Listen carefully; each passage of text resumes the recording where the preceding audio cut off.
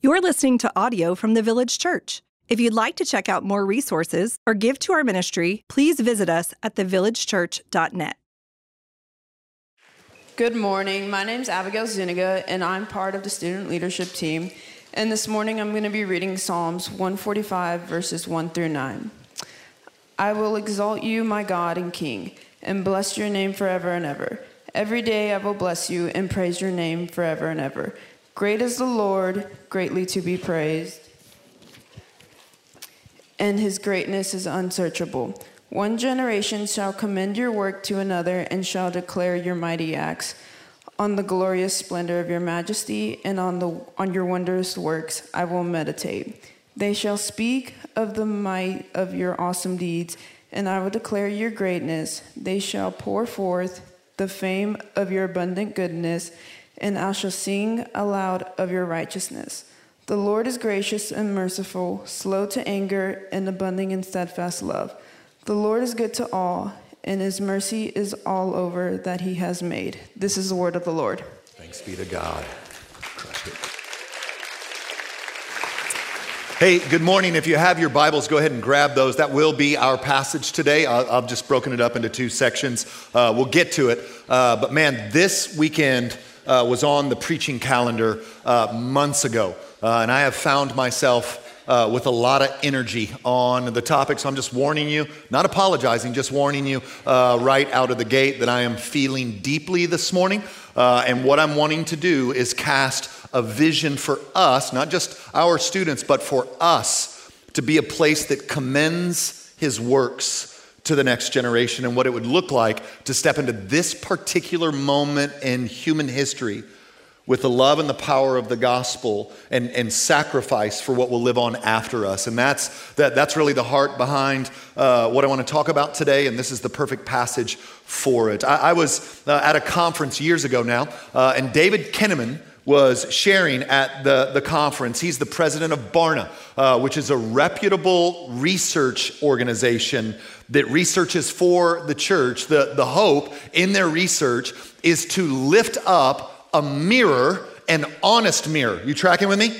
Like an honest mirror so the church can see what's actually going on and respond. And they had done this massive kind of project where across, I think, 9 countries, 25 different languages, they followed like a ton of 18 to 35-year-olds, and they just started asking questions about faith, started asking questions about spirituality. They started to ask those kinds of questions. He was rolling out the data, and here are some of the key trends that are, according to this research, and I would say all research at this point is true of the generation that is behind most of us. I'm not calling you old. I'm just saying you're not sitting over here, and some of you are sitting over here, and you shouldn't be sitting over. I know who you are. You're not in middle school. You're fine. But when I'm looking over here, I might not necessarily be looking at you, Jim.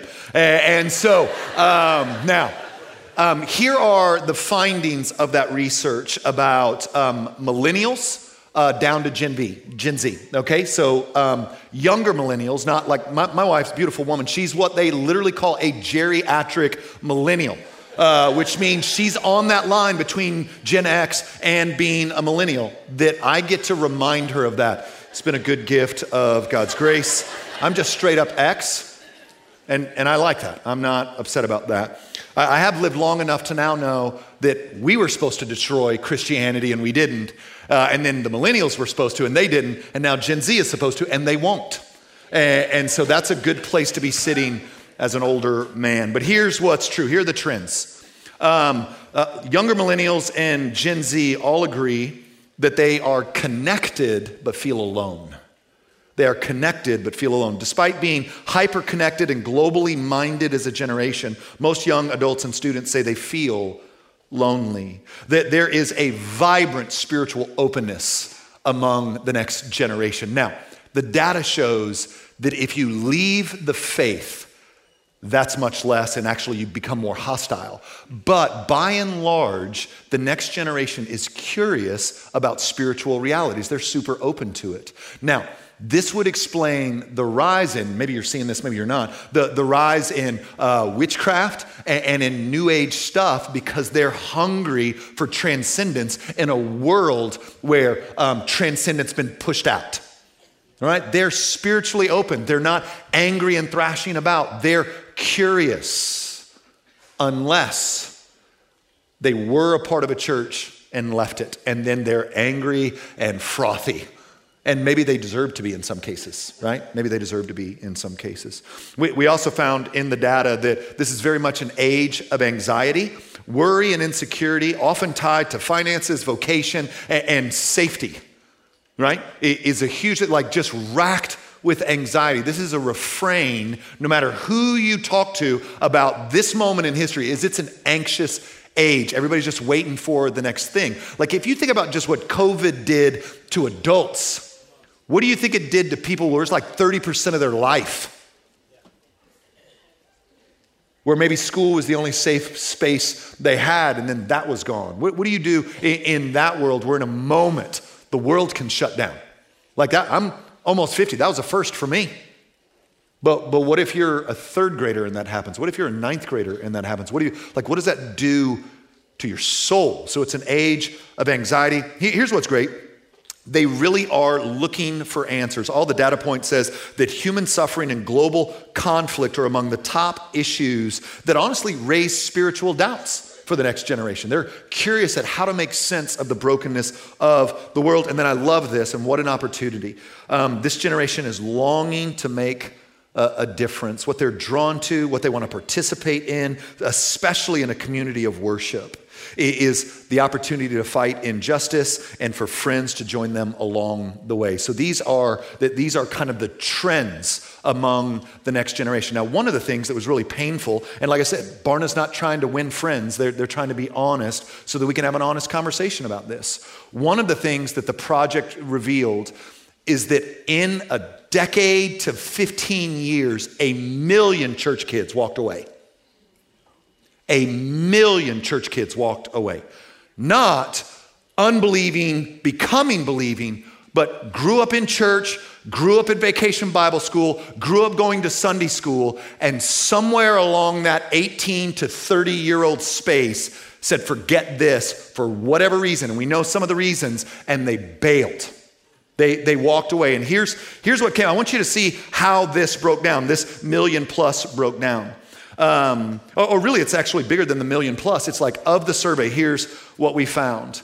22% of those surveys identified themselves as prodigals or ex-Christians. That's the bucket. And here's, they do not identify themselves as Christians despite having attended a Protestant or Catholic church as a child or teen, or having considered themselves to be Christian at some time. So in the scope of the research, you had 22% of them say, I grew up in church, I grew up going to camp, or I went to a Christian school, and forget all that nonsense. I'm out. Right? That was 22%. 30% are what they called or classified as nomads or lapsed Christians. And they would define that as they identify themselves as Christians, but have not attended church during the past month. And the vast majority of nomads haven't been involved with a faith community for 6 months or more. So this is a massive group of people. They would say, I'm a Christian. Do you go to church? No. When's the last time you were involved in anything spiritual? Can't remember. But you're a Christian. Yep. Now, the next category is what I have felt like I have spent 20 years trying to air war the mess out of as the pastor of the Village Church. The next bucket, 38%, are what they just called habitual churchgoers. And here's how that's defined. They describe themselves as Christian and have attended church at least once in the past month, yet do not have foundational core beliefs or behaviors associated with being an intentional, engaged disciple. Church folk who have no intention of loving or following Jesus, but consider themselves to be moral people because they occasionally attend church. That is Bible Belt Christianity, and it's not Christianity at all. And there is a massive amount of people who think they're Christians, and they're not. And they're not because they struggle with this or they stumble and fall here or they've got this addiction or this struggle has haunted them. They're not because they don't love Jesus and battling that alongside him and his church. Okay, welcome to church. I know you're like, wait, I didn't sign up for this. It's fine. You're here now. It'll be over soon. The last one, and this is 10% of those surveyed, is what they called resilient disciples. And here's how they define resilient disciples. They are Christians who attend church at least monthly and engage with their church more than just attending worship services. They trust firmly in the authority of the Bible, are committed to Jesus personally, and affirm he was crucified and raised from the dead to conquer sin and death. The fourth piece, they express a desire to transform the broader society as an outcome of their faith. That's 10% of this massive survey, which means what we're left with is those leaving angry or those staying but not really believing anything, but some sort of leftover vestige of I'm a good person and good people go to church, or I go to church because my folks did. This is like raise the alarm. This is like red flags in how we're making disciples and how we're thinking about our moment in history and how we might own, by the grace of God, the calling to be the people of God in a visible, attractive way in this moment in history. And this is the call that falls on all of us, not just them. In fact, I have little patience for people who want to dog on generations. Where'd they learn all that? Like when I hear grown-ups be like, they don't have any resilience. Where did they learn no resilience? Maybe because you babied them and coddled them and helicoptered around and never let them suffer. You're born learning resilience when you scream for a bottle and you've got to comfort yourself and you learn it along the way. And if they don't have resilience, that ain't on them. If they don't understand, that falls on us. It's been given to us to commend to the next generation. Not for them to just discover it. Now, God's good. If we fail, he'll raise up a Saul. He'll rescue a Daniel. He'll do what he does. But the call on us is to own this in a way for our own children and for the village in a way that says we're serious about the kingdom of God. And so I'm going to speak to you guys. I want to call you into some stuff, but I'm speaking to us because what I want is thousands of middle school and high school kids all over this place having a safe place to grow into the beauty of the gospel, to be affirmed in their gifting, and to be called towards holiness. That's got to be all of us understanding the importance of it. Like there should be a waiting list to volunteer with Next Gen. That's where the action is. Like that's where the laughter and play and confession and the lack of hubris is there. It's not, like you get crusty as you get older. You just can't help it. And if you're crusty, we don't want you. We want you in parking or something. We don't want you there. Actually, we don't want you in parking either. That could actually lead to a fight. But this is like such a huge deal. Now, if we're going to do this, if we're going to own this moment, then I think there are two things that we have to do. And I think there's like, if we do this, whatever comes next, we'll figure out. The first thing is we have to, all of us, them, us, we have to understand the story we're in. All of us, whether we understand it or not, see the world through the lens of story. And what we're trying to do is we're trying to make sense of pain and beauty. Everybody in this room has seen the brokenness of this world, man. We've seen death, we've seen addiction, we've seen betrayal, we've seen abuse, and then we've seen really stunning, beautiful things. And so you start to frame a story that makes sense of all of that you yourself is in. And whatever story you're telling yourself affects everything about how you live your life. So if you believe you're in a certain story, you're going to treat your money, your time, your energy, your mind, your heart, your emotions, all of that a certain kind of way. But if you're in another story, you'll do it a different kind of way. And so the way I want to start is I want to talk about some of the more popular stories across human history that are also very popular right now. And then I want to tell about the one true story, the only story there actually is, and then kind of encourage us to be about living out and embodying that story. Here's the first story that seeks to make sense of light and darkness, pain and beauty. There is no God, no authority other than me. This belief system, this story believes that we exist at random. We just exist at random. There's no God, there's no higher authority, just something happened back there. And man, miraculously, the right temperature, the right distance from the sun, the right speed, the right makeup of molecules made this thing happen where over an extended period of time, we evolved to this moment in history where here we are. There isn't anything transcendent. There just is what is. Pain and death are biological realities. They're not meant to be solved. There just is what is. And I've never met an atheist who says this, but it is a deduction of the belief system. Beauty and love are mere neurological happenings meant to propagate the species and have no deeper meaning or reality. They're simply chemicals in the brain injecting feelings into your life. You are on your own, says this story. Eat, drink, and be merry, for tomorrow you die. And when you die, you cease to be. And that's a story. That's a story that's lived into. It's the story, I think, of radical individualism. Nothing matters except what I want. Nothing matters but what I feel. And I'm going to live into my story because there's not a greater story.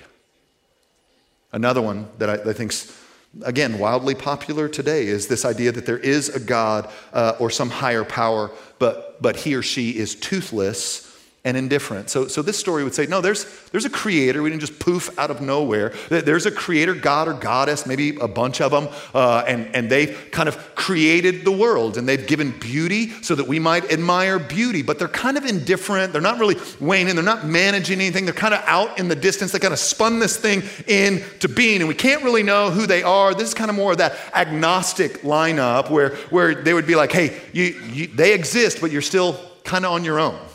Right? There is a creator God, but he's not paying all that much attention to you. I mean, the universe is a big place. You're a tiny little speck in it. In fact, you're smaller than a speck in it. Not really worried about you. Figure it out. And if you're a good person, in fact, I think this belief system says this. I think we all get into heaven except really, really, really, really evil people when all's said and done. But the good people like us get into heaven. Now, that standard of goodness is nothing except what the individual person believes. Like, what do you mean by good? I mean me. Everybody gets to heaven if they're good. Is everybody good? Absolutely. By what standard? My standard? This is kind of agnosticism. I'm trying to be fair in the belief systems. And then here's the one that, again, this is one that I'm just trying to attack because I think it's the one that steals and robs from us. I'm talking about the people in this room or maybe the people that are watching live or will watch this later this week, that haunts us and chips away at us and steals from us, but is super demonic. A third story that we tend to tell ourselves is there's a God, but that God has scales. Do you know what I mean by scales? He's going to weigh good versus evil. He's going to set our lives on this scale. And so we've got this creator God. And by the way, this is most of the world's religions land here, right? And it's a lie that Christianity does. But it's a lie that's persuasive, and a lot of people buy into it. And I think a lot of people, even in this room, buy into it. So I want to take a run at it again. There is a God who created us. Not all, but most suffering, pain, and death happens because we don't do what this God has commanded us to do. He will be generous to the obedient, but he will oppose the disobedient. And when you die, he will weigh your good acts versus your bad acts. And if your good acts outweigh your bad acts, then you get heaven forever. Now, how in the world biblical Christianity gets lumped into that is madness to me. This is the anti-gospel. Christ came according to the book, not to condemn the world, but to save the world from condemnation. He hadn't come with scales. He didn't come with the law. He came to fulfill the law.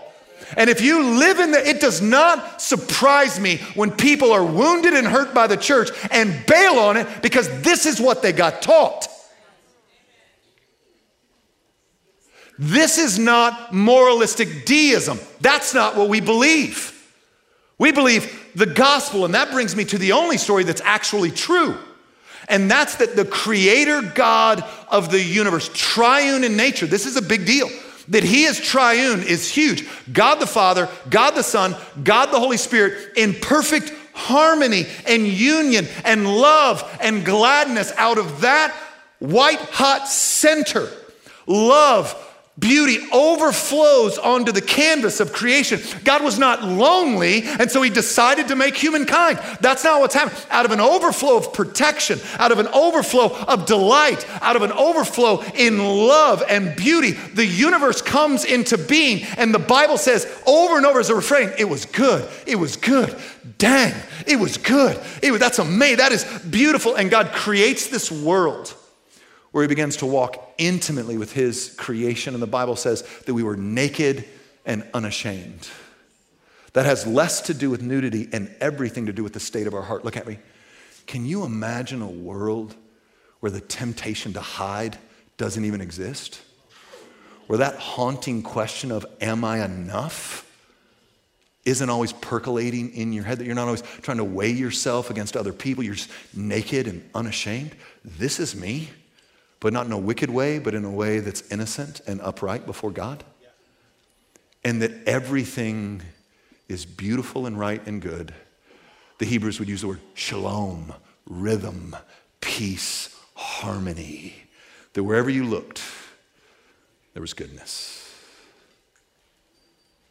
The Bible tells us that didn't last long before the fall occurred, and the fall is the fracturing of God's good creation in the rebellion of humankind that desired instead to be their own gods. And what we see happening, the category that Christians have for suffering and pain and death, is that sin entered the cosmos, which was perfect and beautiful, and fractured it down to the cellular level. That fractured it at the macro level, fractured it at the micro level, that across all of creation, humankind used their free will to decide, I'm a better God than God is, and turned their back on this offer of love and power and intimacy and goodness to be stewarded throughout his good creation. And we see not long after this, jealousy, envy, nakedness, murder, death, and chaos sown into the world. And we see this creator move towards his wicked, rebellious children in love. He comes and he saves them from slavery. And for those of you who are still kind of struggling with that law thing of, am I good enough? Does he give the law before he saves them from slavery, or when he got them to the cusp of the promised land? They didn't have to obey the law to get saved. He showed up. I'm your God. I'm big enough. What if I can't speak? I'll speak for you. What are we going to do for food? I got you. Where are we going to get something to drink? Got you. Hit the rock. Like he's just like, I'm here. I'll protect you. I am your God. You are my people. Come on.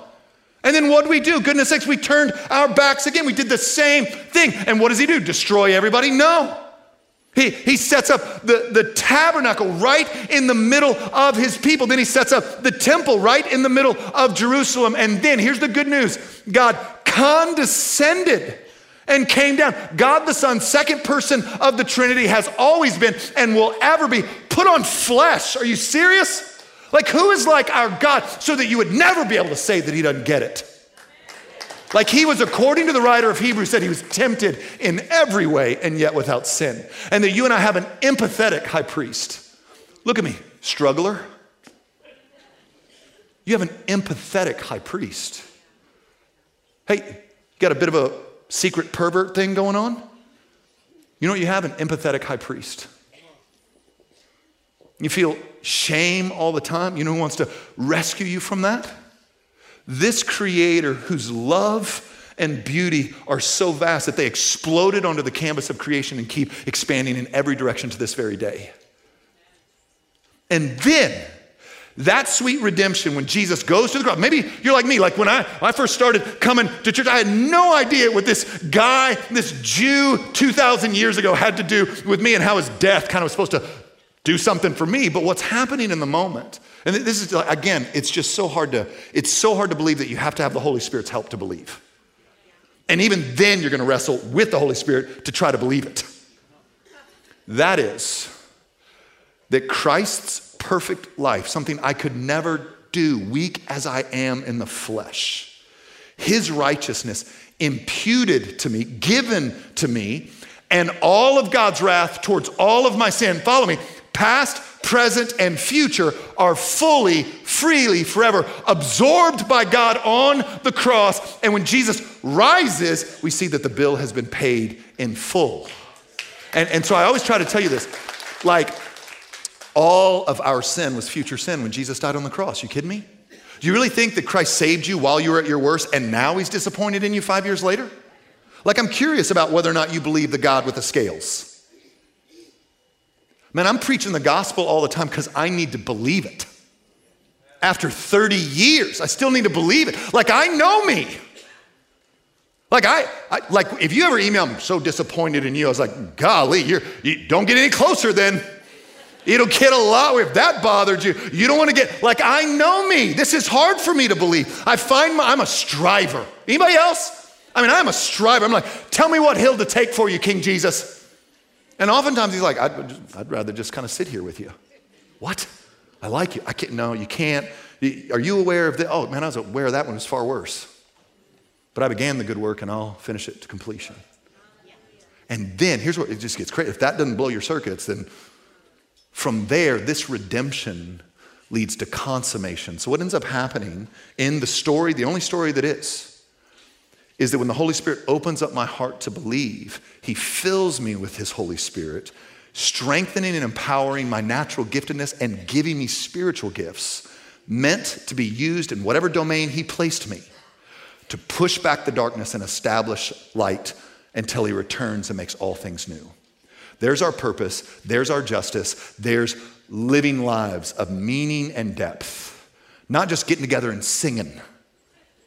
No, the good news is that Christ has come to save those far from God. He has redeemed us from our foolishness. He has committed to complete us, and he swore by his own name, not by your name.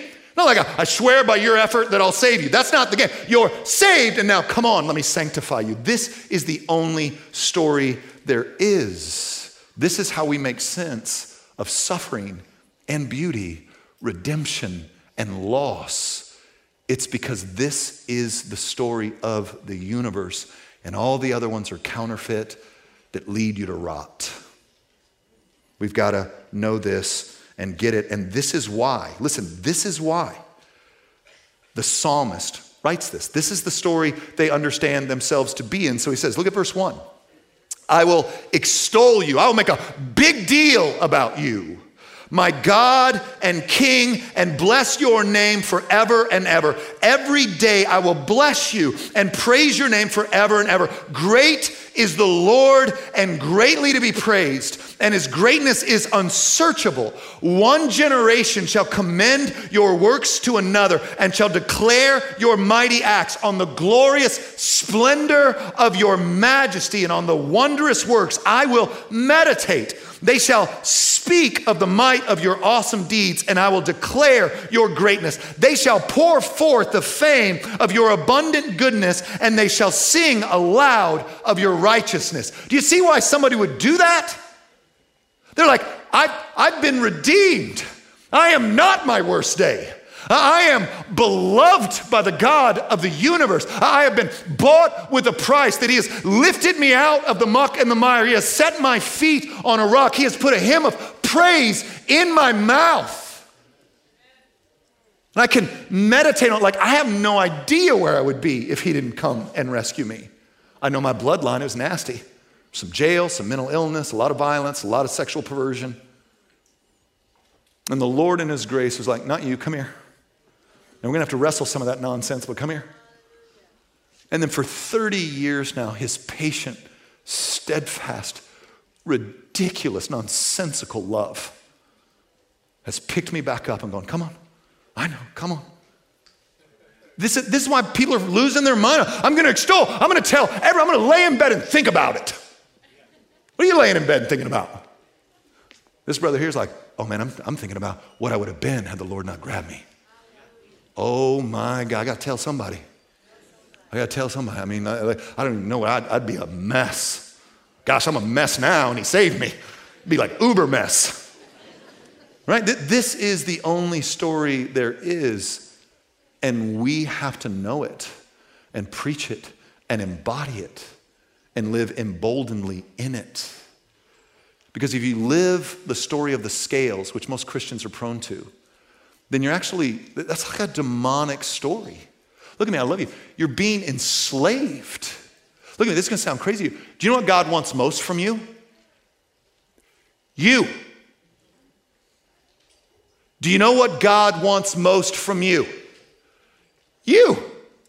Not your awesomeness, not your gifts, not your moral aptitude. He wants you.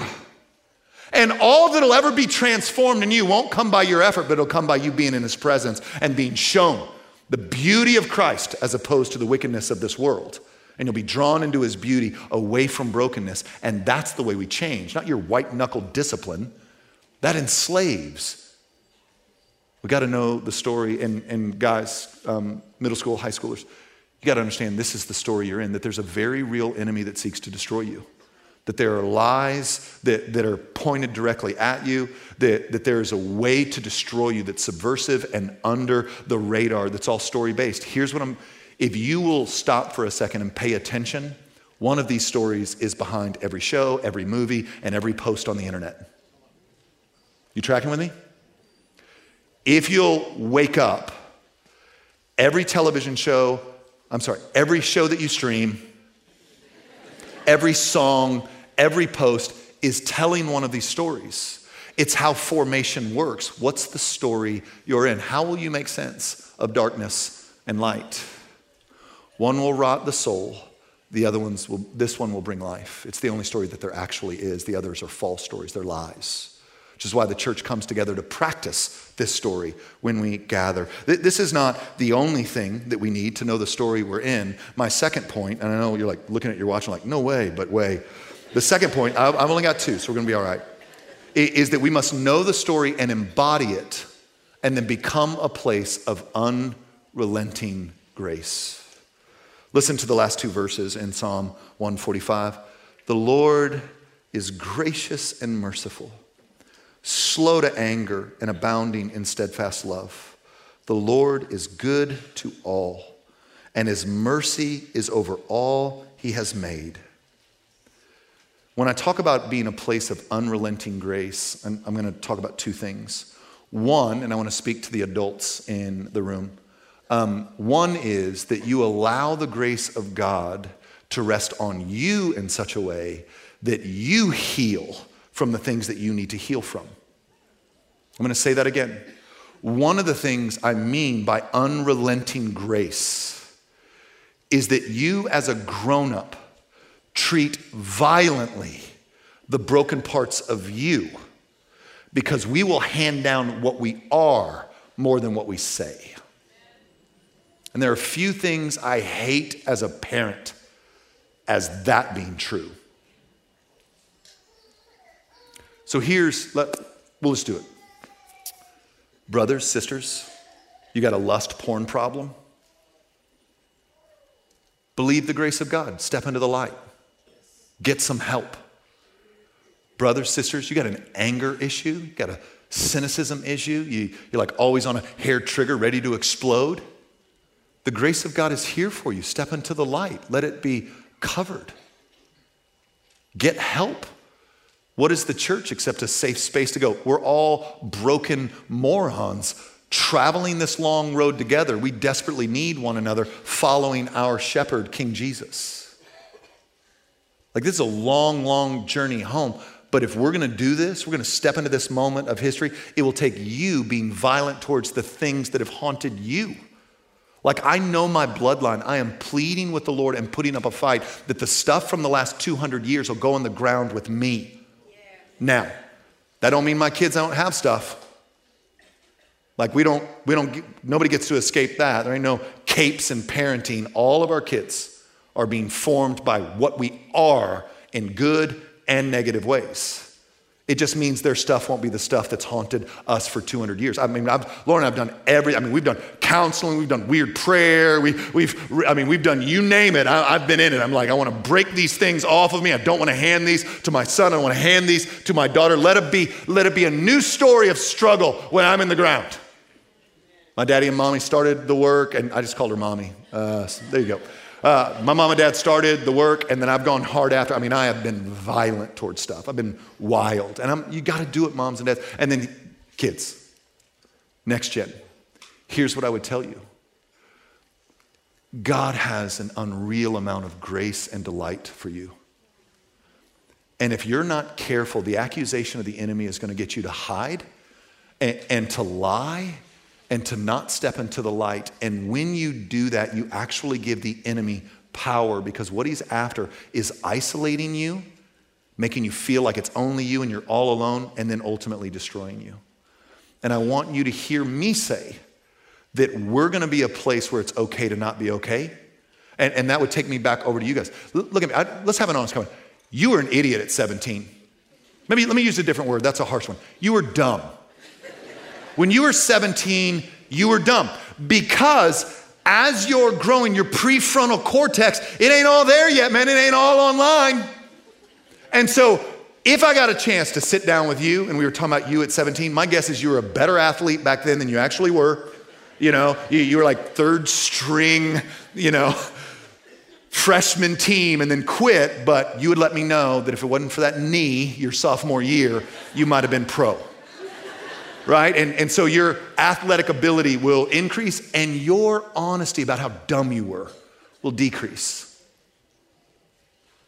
And we want to be a place that says, we know these years are hard.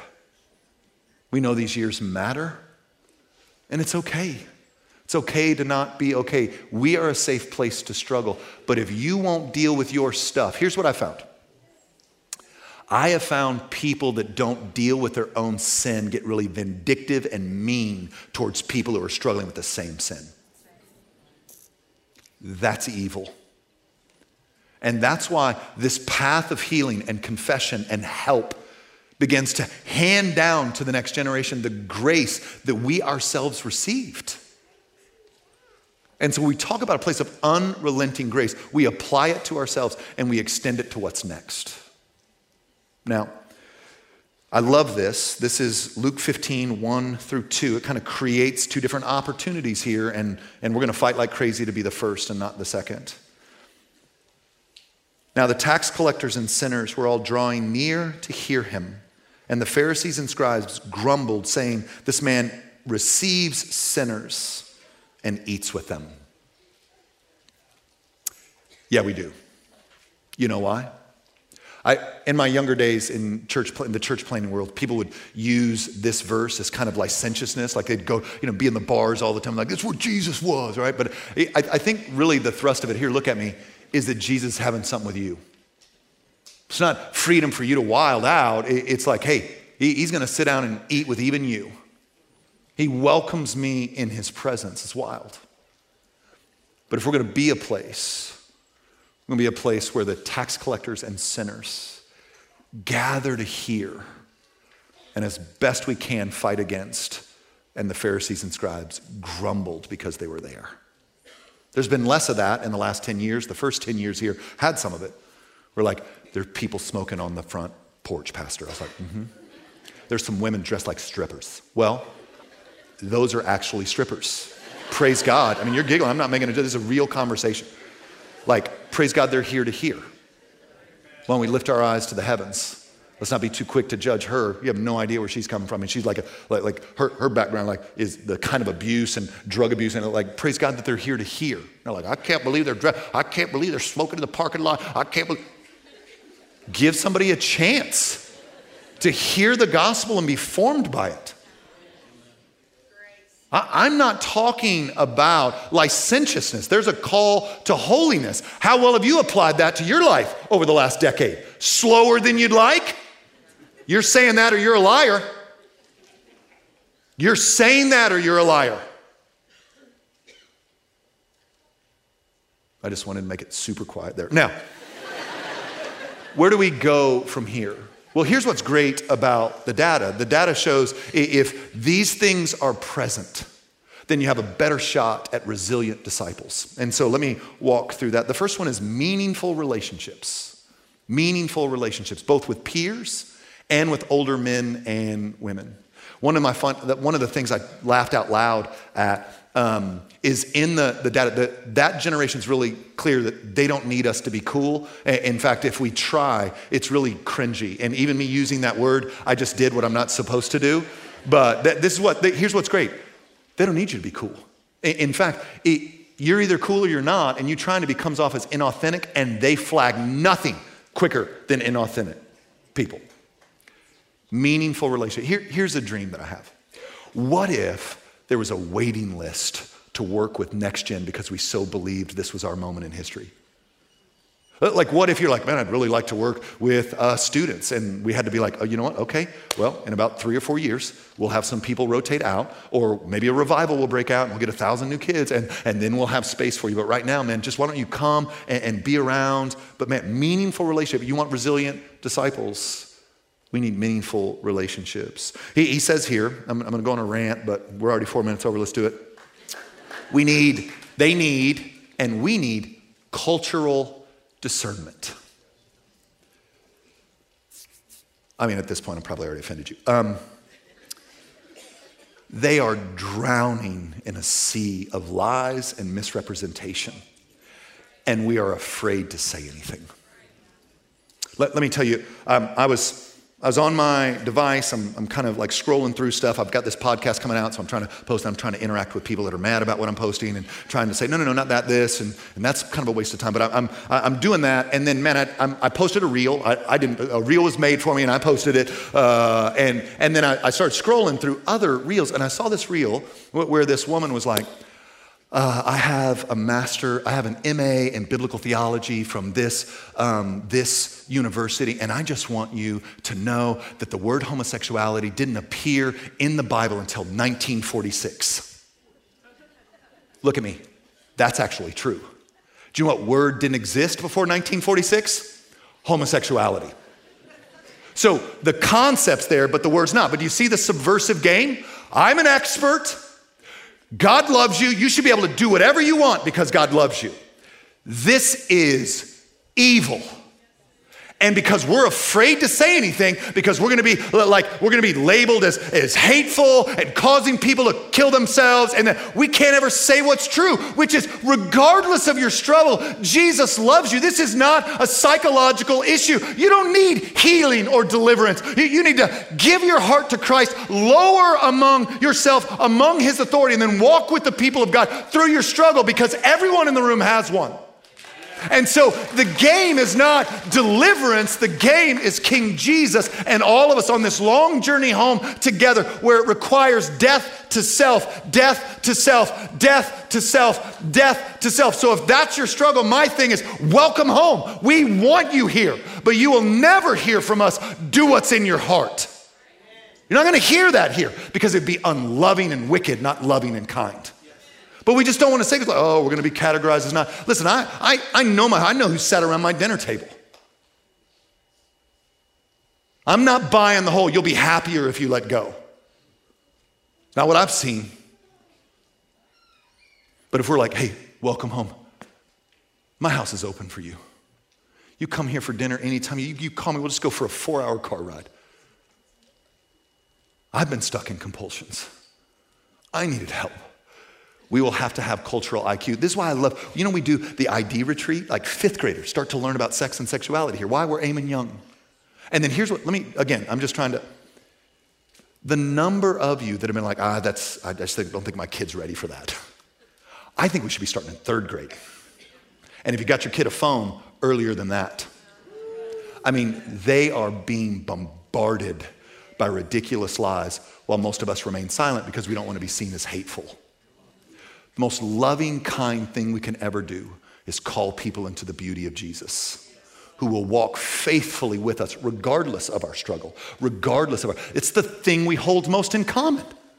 What I have most in common with you is I am a fellow struggler on my way to glory, and Christ has promised to keep me. And he's given me to you and you to me to help me get there. It doesn't mean that my struggles are ever going away. It doesn't mean that I'm gonna have compulsions that one day vanish forever. It's one of the ways he binds me to himself is my own compulsions. Like I need you, not I got this. And the more we talk about issues of sexuality, like their psychology and not just like God's call on our lives, his call to repent and to trust him and to hold fast that he's better than life, we're always gonna say cruel things to people who are struggling. I'm not gonna pray some stuff away. The world's broken, so we cling to one another in the storm. And I'm like, I fucking love you, I'm here for you. And you better hold fast to me because I'm not gonna make it if you don't. And the Bible describes Christianity like that frequently. Now, is there supernatural breakthrough? Absolutely there is, and praise God when it happens, but it's miraculous. And I do think it happens more than we think it does, but it doesn't happen for everyone. And I think there's an over-realized eschatology that would disagree with me. I'm all right with it, I just don't believe it because I've pastored too long. Cultural discernment, mentoring opportunities, both to be mentored and to mentor. If you're a high school, especially if you're a junior or senior, not only do I want mentors in your life, but I would love for you to have a heart for middle schoolers where you're letting them know it's gonna be okay. Another big one is, this is vocational discipleship. This is a means of helping people understand what they're called to do, they're made to do. So here's what I would say. Like one of the things I love about watching this is these young men and women, they've been given a gift by God. Did you see how happy they were using it? Hopefully that was infectious to the rest of the room, but man, how amazing does it feel to go, oh my gosh, God put something in me. So what I want to be committed to for you is to like help you find that and then cheer you on because I don't think you're the church of the future. I think you're here right now. And I think that's awesome. So the last one, and then I'm going to end with a story, but it's a quick story, is we must have a strong identity in Christ. So this idea of union with Christ in the data is this huge piece where you must understand that you are first and foremost, not your achievements, not your athletic abilities, not your gift on an instrument. You are not, like I would say it this way, I am not first and foremost the pastor of the Village Church or Lauren's husband or Audrey Reed and Nora's daddy. I am first and foremost a son of God, beloved by the creator of the universe, and that's what you will never be able to take from me. You can hate me, there can be tragedies, but what will be sure is that God began this good work in me and he's promised to finish it. And he calls me his beloved, and that's insane. And it's what is most true about me. Not anything else. What is most true about me is not that I can preach or I can lead or any of that. Those are all secondary, nonsensical, can be taken. I'm missing my right frontal lobe. I could have lost it 13 years ago. So what makes me me is that I'm a son of God, a prince, an heir of the promise, not because of anything I've done, but freely lavished by King Jesus on me. And this is what we have, a scope and sequence from birth to 18, where we're trying to just weave this all through our kids' hearts and minds. So if they're in preschool, let me say this, we don't babysit. So you got babies right now, those babies are being prayed over. Whoever they're praying, the Holy Spirit would very early open up their eyes to see the goodness and beauty of Jesus. They're being prayed over. And then as they get into their older preschool years, we're just doing Christian story. Here's the story we're in. This is the only story there is. And then as they move to elementary, we want to go Christian belief, but not moralism. We want to go, this is who God is. In fact, you got elementary schools, we're always going, hey, look up. God is strong, he is mighty, he wants to hear from us, and we're just trying to orient their little hearts around the goodness of God, because that becomes the foundation upon which in middle school and high school, we can start talking spiritual formation and Christian formation. And we've got it like a scope and sequence, birth to 18 here, because we believe that identity in Christ will carry the day with these other pieces. Now let me end with this. I want to introduce you to Sam. He's sixth grader. Let's look at little Sam here. Now, here's what I want to do. I want to give him a break for the Arizona Cardinal hat. I'm just guessing that maybe this is when Emmett was playing. But this is little sixth grade Sam. And Sam's dad was invited by a guy years and years and years ago, to come to the village. There were some dynamics in the family that were difficult. And so a friend of his dad said, man, you have to come to this church. You know, it's pretty young, and God seems to be doing some cool stuff there. And so Sam's daddy and mama came, and the Lord did a pretty profound work in his family's life. By the grace of God, through Christ among you, the hope of glory. And then little Sam heads to Spin Weekend, which is kind of our off-site thing for kids. And Sam's sitting there, and Bo Hughes is preaching the gospel. He's the Village Church Denton, and Bo's preaching the gospel, and the Holy Spirit ignites little Sam's heart. And for the first time ever, he's like, oh my gosh, it's real. Anybody else remember that moment where you kind of knew some of the stories you knew, and somebody was preaching or somebody was talking to you, and all of a sudden you're like, oh wow, it's real, and it just rocked him.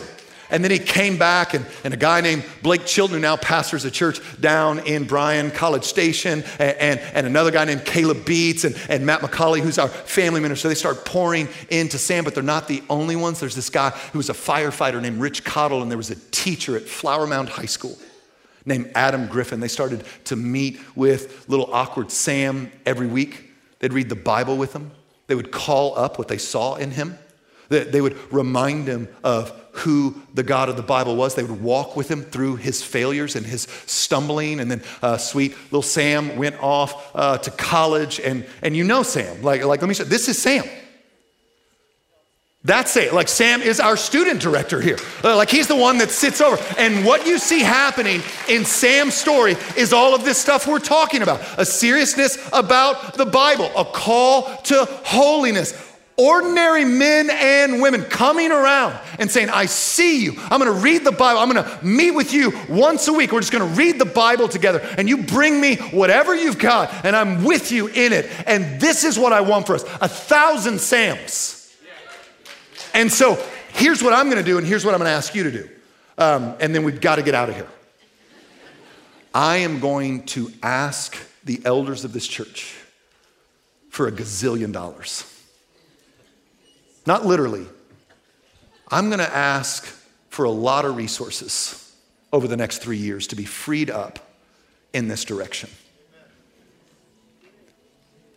And I want you to prayerfully consider what role you might have. Like that we, like I said earlier, I just think there should be a waiting list to work with the next generation. Who plays and has more fun than, like some of you need to be hearkened back to playfulness. You've just gotten too crusty. Some of you have lost hope in the future. You're not seeing what I'm seeing up here? See how big this student band is? You know, I'm telling you, Jesus is doing profound things across Next Gen.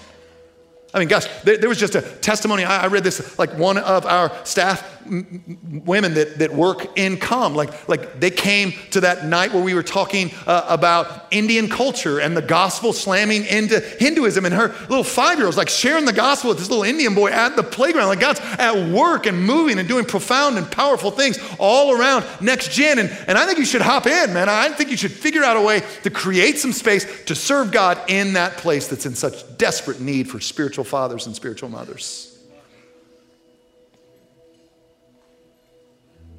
What an opportunity we have. But you'll have to seize it. We'll staff towards it. We'll free up dollars for it. But it's not going to be dollars and staff that are the secret sauce of it all. It'll be you and me opening up our homes, having a breakfast with the Bible in front of us, encouraging, speaking life into, remembering that we were dumb once too, and we should encourage with grace. And then become this man or woman in the life of this young man or woman that shapes the whole trajectory of his life. Well, I got kids. Great, you should start there. But as we talked about 2 weeks ago, or no, last week, like we need to have spiritual mothers and spiritual fathers also, and spiritual brothers and spiritual sisters. What an opportunity to get involved. All right, I'm gonna pray for us. We're gonna sing just a quick song. Right? We're going to sing a prayer to make us more like Jesus. Then I'm going to come out, we're going to do communion, going to baptize somebody, going to lose our minds about that, and then we're going to go into our day, okay? There are going to be men and women up here at the end of our service. You're walking in the darkness. You want to believe the gospel for the first time. This actually happened in the 90s. Like a guy afterward just ran up. We didn't plan on baptizing him. He just kind of got baptized between services because he was like, man, I'm on the scales. I don't want to be in the scales. I want to be in that story. And if that's you, man, come on, let's do it. This is the only story that ever is. Whatever you're telling yourself right now, he sees you. He loves you. He's for you. Don't be a habitual churchgoer. What a lame hobby. It's just a lame hobby. There are better hobbies. Get a boat. Father, I bless these men and women in the name of Jesus. You are good and gracious and kind. God, we want to own this moment by your grace and for your glory. We don't want to abandon this generation that's being so tossed about and attacked and undermined and chipped away at. We want to stand in the gap. We want to cry out with our lives and our money and not on our watch. So I pray that you'd pour out your Spirit in a way that, man, we can't get our mind around on this next generation. I thank you that historically speaking, when things get dark, that's when you do that. And so I'm just asking, I just want to encourage them. You pour yourself out in a profound way. And I know it's going to be a way that wigs us out a little bit, and I'm all right with that. You just call us right to the redemptive edge.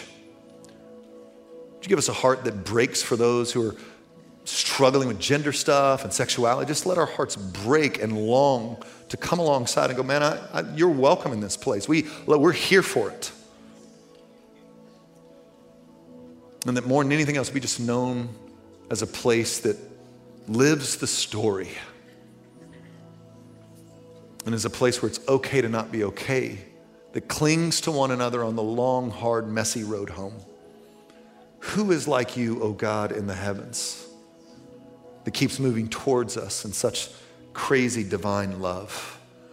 It's for your beautiful name I pray. Amen.